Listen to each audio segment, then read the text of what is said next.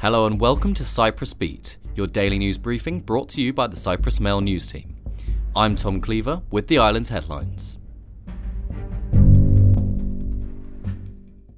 First up, Cyprus's entry into the Eurovision Song Contest in May in Sweden was on Wednesday revealed to be a liar, which will be sung by Silia Kapsis. Written by Dimitris Kontopoulos and Elke Thiel, the song will represent the island at the 68th Eurovision Song Contest in Malmo. Teenage Australian Cypriot Silia burst onto the scene with the release of her debut song Who Am I, which she wrote and composed mostly at the age of 12. Meanwhile, MEP Niyazi Kizilyurek was slammed for campaigning in the north for re-election by both Turkish Cypriot leader Ersin Tatar and the North's Foreign Minister Tahsin Ertugruloglu.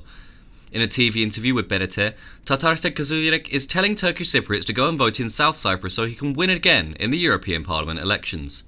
If a Turk went from the north and asked for votes in South Cyprus, they would destroy him, he said. Later, speaking to TAK, Ertugruloglu said Kizilyurek must have forgotten how and where he became a candidate and won the election, so he has attempted to carry out an election campaign in our country.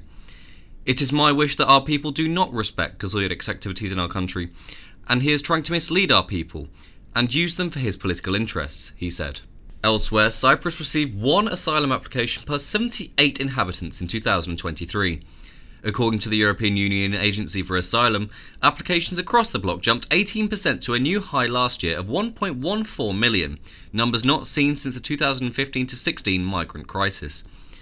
Interior Minister Konstantinos Ioannou said that last year the number of people at the Bornara reception centre in Godginodromithia reached a record number of over 3,000, while when he took over as minister, the number of pending asylum applications exceeded 30,000.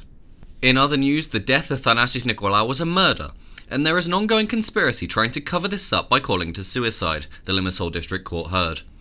During the inquiry over the National Guardsman's death in 2005, told the court the case is filled with lies, omissions, and is evidently a major cover-up. The soldiers that gave evidence did so in the presence of their officers, he said, suggesting they therefore could not have spoken freely. 3 soldiers believed to be implicated said they were in a cafe. They were never arrested or questioned. Police did not check for CCTV footage to confirm their statements, Matsas said. When we sought to obtain phone records, Sita informed us they get deleted after 6 months. Taking the stand for the second day in a row for over 5 hours, Matsas testified that the initial suicide ruling by forensic pathologist Panikos Stavrianos was a lie. And finally, the government was given until the beginning of 2026 to open a juvenile detention centre by the House Legal Affairs Committee. Committee Chairman Nikos Tornaridis said the plans to create a new centre have not been satisfied to date and that as a result young offenders will continue to be held in a separate area of the central prison until the end of 2025.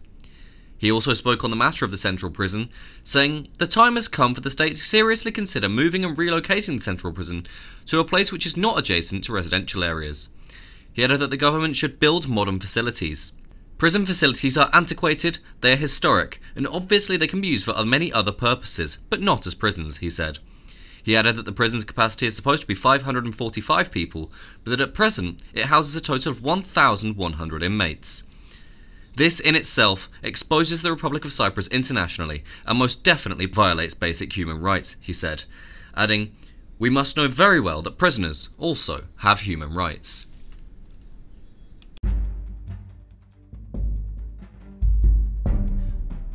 That's all for today. For the latest, visit cyprus-mail.com.